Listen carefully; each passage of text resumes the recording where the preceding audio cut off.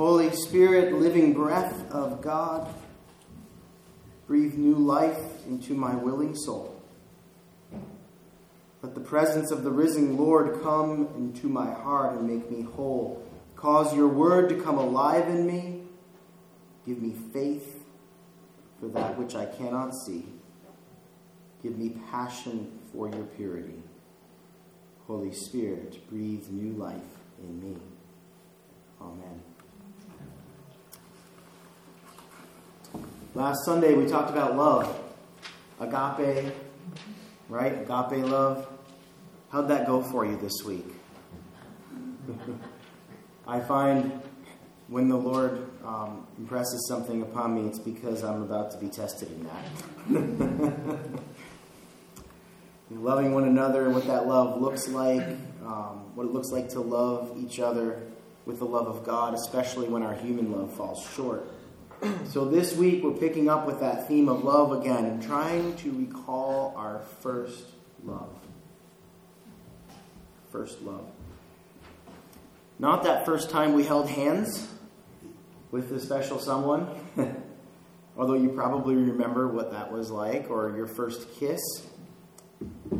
Although likely memorable, those moments pale in comparison to our first love, the first time that we loved Jesus and knew his love for us and recognized that and received his gift of salvation. So do you remember what that was like? Can you think back? Maybe it was a moment, or maybe it was something that developed over a period of time. Can you remember your enthusiasm and your gratefulness to the Lord for what he did in your life, realizing that your sin was gone, that your debt was paid? Have you ever experienced a debt that you think you're never going to pay off? For me, it's student loans.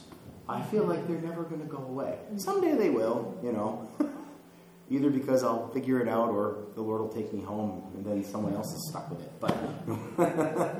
But the Lord forgives us our sin, releases us from our debt because he pays it. His presence and the power of the risen Christ alive and active in your life. What an exciting time that was. Can you remember? There's two accounts today in Scripture of these Kairos moments. The kingdom of God has come near. Repent and believe the gospel. Remember, we've talked about that from time to time from Mark chapter 1. The first one that we read about today is in Isaiah. Right? It's a theophany. Theo, God, phany, to appear, theophany, Greek word, Greek root. Manifestation of God in a discernible form. Right? It's this awesome and glorious picture. I don't know if anybody's done a painting or a piece of art with it or something like that, but the hem of God's robe filling the temple and it being filled with smoke, and the presence of God is so powerful that the place shakes. Like, what awesome holiness, power, God's love and might all wrapped up into one space. And Isaiah's response is not, "Yay, God, me and Jesus, high five." It's, "Woe is me. I am a man of unclean lips, and I dwell amongst a people of unclean lips." He experiences God's holiness and his power, and he realizes something about himself in light of that. And notice God doesn't say, "Yeah, you're right. I'm about to smite you." No.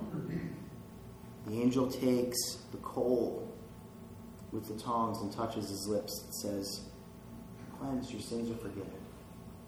God in Christ Jesus does that for us. What a beautiful moment. What a beautiful first love moment, right? And now what about Simon Peter? Here's another one, right? So, fishermen, they love to tell stories. My dad always used to say, "I caught a fish this big." Which side are you looking at, right? No. It's another Kairos moment. It's miraculous provision in the face of circumstances that would speak otherwise. God moves in power when external signs would indicate otherwise. Right? So they're out there. Jesus goes out into the boat and ministers to the crowd. And then he's like, let down your nets. And Simon Peter could have said, you know what? We're good. There's nothing out here. And he does say, we fished all night. The circumstances say nothing's going to happen, but all right, Lord. Or whatever, we'll do it. And so puts it out. And then he catches so many fish he doesn't know what to do with it. And his initial reaction is, whoa, look at all these fish. And he calls his buddies over to get the fish into the boat. And wow, look at this. And then all of a sudden, it sinks in. And Simon Peter goes, oh, go away from me, Lord, for I am a sinful man. What a strange reaction to catching a bunch of fish. But it wasn't about the fish. It was about what Simon Peter had realized. It was a first love moment for Simon Peter. When he realized the awe and wonder of the fact that the kingdom of God had drawn near to him. And what was his response? Do you have a first love moment in your life like that, where the kingdom of God drew near to you, and you had a response where you realized that you needed Jesus, and all at once you were overwhelmed by his love and his grace in the light of your sinfulness and the debt that you needed paid? Where else do we hear the phrase about your first love in Scripture? Revelation chapter 2. If you have your Bible, let's turn over to that. Revelation chapter 2, verses 1 through 5. This is a message to the church at Ephesus. This was a church that in many respects had a lot of good things going for them. They had it together in a lot of ways. But there's a stern warning in there for them as well. And Christ commends them and then challenges them. So here we are, Revelation chapter 2, starting at the first verse. To the angel of the church in Ephesus write, the words of him who holds the 7 stars in his right hand, who walks among the 7 golden lampstands. I know your works, your toil, and your patient endurance, and how you cannot bear with those who are evil, but have tested those who call themselves apostles and are not, and found them to be false. I know that you are enduring patiently and bearing up for my name's sake, and you have not grown weary. But this I have against you, that you have abandoned the love you had at first. Remember, therefore, from where you have fallen, repent and do the works you did at first. If not, I will come to you and remove your lampstand from its place unless you repent. So this was not a bad church. These folks had persevered in persecution. They were holding forth the light. This was a church that was in a city that had a lot of pagan influence. There was a large temple there, a large pagan temple, and there was a large pagan community there. And the church was holding forth the light. And the church actually existed during part of the reign of Nero. And you remember Emperor Nero lit the way with burning Christians, right? It was an awful time of persecution for the church. And the church in Ephesus perseveres through all of this. You know, if we heard about them on the news today, we would probably be amazed and just be like inspired by what they were doing. And Christ commends them. You know, they weren't sitting around doing nothing. He knows their works. He's aware of what they've been doing. He sees it. They were busy working for their Lord. You know, probably their church calendar was full. They had something every night of the week. People in the neighborhood were probably looking at them and saying, man, these are some awesome looking Christians here. They're doing a lot of good things. They sure are busy. And not only were they busy for the Lord, they had that stand against heresy. They were grounded in the Word. No doubt their pastor was a better preacher than me. They withstood persecution and they had not failed. Outwardly, everything looked really good. And Jesus doesn't throw that out. He says, he commends them. I can see what you're doing. But this I have against you, that you have lost your first love. Jesus is saying your busyness and your works are kind of an outward compliance. And what Christ was looking for were changed hearts. So the church in Ephesus had a first love, right? They were about relationship. They knew the power of the risen Christ. They had tasted and seen that it was good. And then they got busy. Stuff happened in the life of their church. It seems like they were busy doing a lot of things, but the relationship that they had with Jesus had begun to change, begun to suffer. So, it seems like if we look at the timeline that about a generation had come and gone since Paul was there and preached to them. So there was some time for things to cool down and whatnot. And they had remained faithful to God's word. They had endured hardship. And it's probably hardship that most of us probably can't even understand or begin to imagine.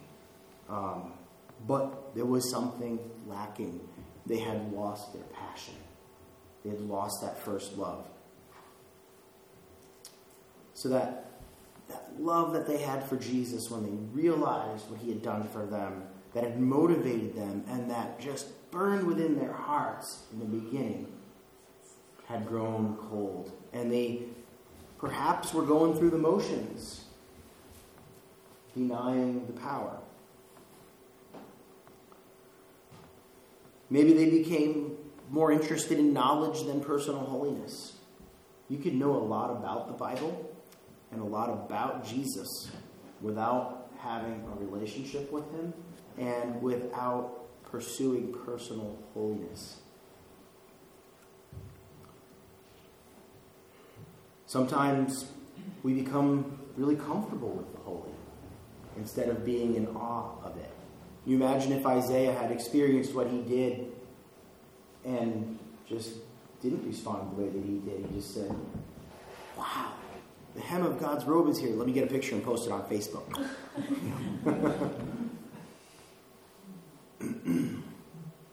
Sometimes we forget that our God is a consuming fire that doesn't diminish his love for us, that does not diminish his approachability through Christ or us.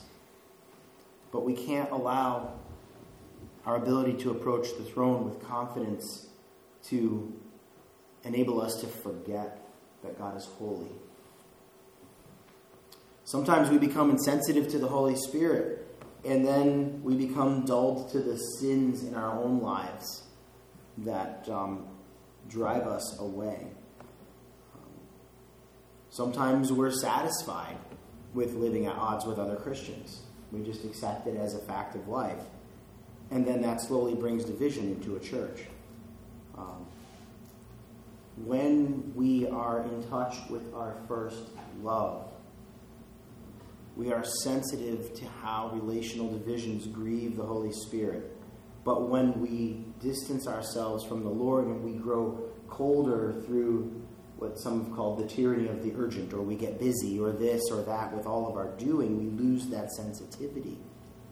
And then at that point, things like pride and jealousy, bitterness, gossip, that kind of thing are allowed to dwell within us, and we allow them to try to coexist inside of us along with God's Spirit, and it just doesn't work. And we become insensitive. We sort of become calloused. Our hearts get callous because we're used to having that happen. We've lost our first love. Another way that we can see that we've lost our first love is if we're satisfied with where we're at. If we're like, okay, I can coast from here. Jesus is coming back soon anyways. Just watch the news. I'm good for now. Right? We become content with where we are instead of being driven to become more like Jesus Christ. And another way that sneaks up on us sometimes is we compare ourselves to one another. even if we won't allow ourselves or admit to ourselves that I just compared myself to them and thought I was better, we subconsciously do that sometimes and say, well, gosh, I would never do that. So I guess I'm okay. Compared to others, I'm doing pretty well with the Lord. But as long as we're doing that, we're allowing something else to sit on the throne of our lives besides Jesus Christ. We begin to love something or someone else more than we love Christ. We have become dispassionate and cool in our relationship with Christ when these things begin to happen. So remember, this church at Ephesus was not a bad church. This was a church that was faithful in persecution. They were doing lots of good things. Jesus was aware of their works. They had been set on fire by the Holy Spirit. Paul had come and preached to them, and all this good stuff had happened. And then all of a sudden, Jesus, in red letters in my Bible, is saying, "This one thing I have against you: you've lost your first love."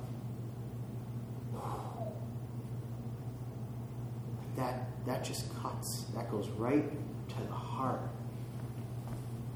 And it should. It's a good thing to hear the admonishment of the Lord. Jesus never asked for a little part of our lives. He asked for all of it. He never asked for just this little place in our heart and our little room. He wants the whole thing. He wants reign and rule in our hearts. He didn't want to be one of many passions, including fishing and, going outside and skiing and all of these good things. He wants to be the consuming passion in our lives. Jesus wants us to love him like he loves us. And he has never lost his passion for us. It burns white hot for us. We are the ones that grow cold and distance ourselves. And we don't do it intentionally. It just sort of happens over time, like the frog in the pot, right? All of a sudden we realize, wow, I'm not where I was when that happened, when I had that kairos moment, and I was all on fire for God, and these wonderful things were happening. All of a sudden, firewood and daycare and car repairs and interpersonal relational challenges, marital strife, all these things happen, and they start to push us away and take our focus off Christ. So Jesus' desire to be in relationship with us is as strong as it was the day that you remember your first love. He hasn't moved. He hasn't changed. Often in Scripture we see that image of the church as the bride of Christ. And Jesus loves his bride like a husband loves the wife of his youth, Scripture tells us. So Jesus is saying, remember where you were. Remember how you have fallen. Return to your first deeds and to the life that you were called to in Christ. And it doesn't stop there. He doesn't say, okay, good chat, go have coffee hour. He says, which, by the way, there's coffee hour. Karis baked a bunch of stuff. There's a warning. If they don't repent, if they don't return to their first love, he will remove their lampstand. He will remove the fire of his Spirit from their midst. He will remove the blessing of his presence to share the gospel of Jesus Christ with others away from them. The church may still have their buildings, they still have their programs, all the external stuff, all the busy stuff that we can kind of stick our heads in the ground and do. And we might even be able to attract new people, with new facilities and this and that, and I could tell better jokes during the sermon and all that, and people be entertained. But the warning is that God takes his hand off the church and leaves them to go through the motions. How tragic for a church to fall from their first love. How tragic for a group of people going through the motions of Christianity, having a form of godliness but denying its power. There's not much that's more empty or sad than that. Plus, it sends the wrong message, right? If we live a life like that, what are we teaching our kids? If we live a life like that, what are we demonstrating to the community around us?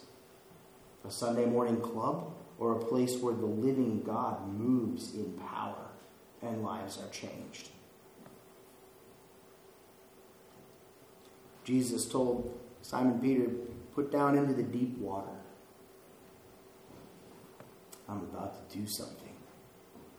And the Lord says up to us today, remember your first love. Put down into that deep water because he wants to do something. Lord, thank you for your word. Thank you for the application of your scripture in our lives. Forgive us, God, where we have walked away from our first love, for where we have allowed good to replace best. Lord, let your word come alive in us. Help us to make time in life to read the Bible, that by your Spirit you would bring it alive in us, that it would leap off the page to us, Lord, that we would be more excited to read your word than anything else, that we would be more excited to spend time with you, knowing that our first love and our passion should be relationship with you. Lord, help us to remember your holiness and stand in awe of it, and in awe also that through Jesus we have access to you. Lord, as we come to the table today to receive Holy Communion, we remember all those that have gone before, that have passed down this faith to us. Help us, O Lord, to steward it well and to your glory. In Jesus' name, amen.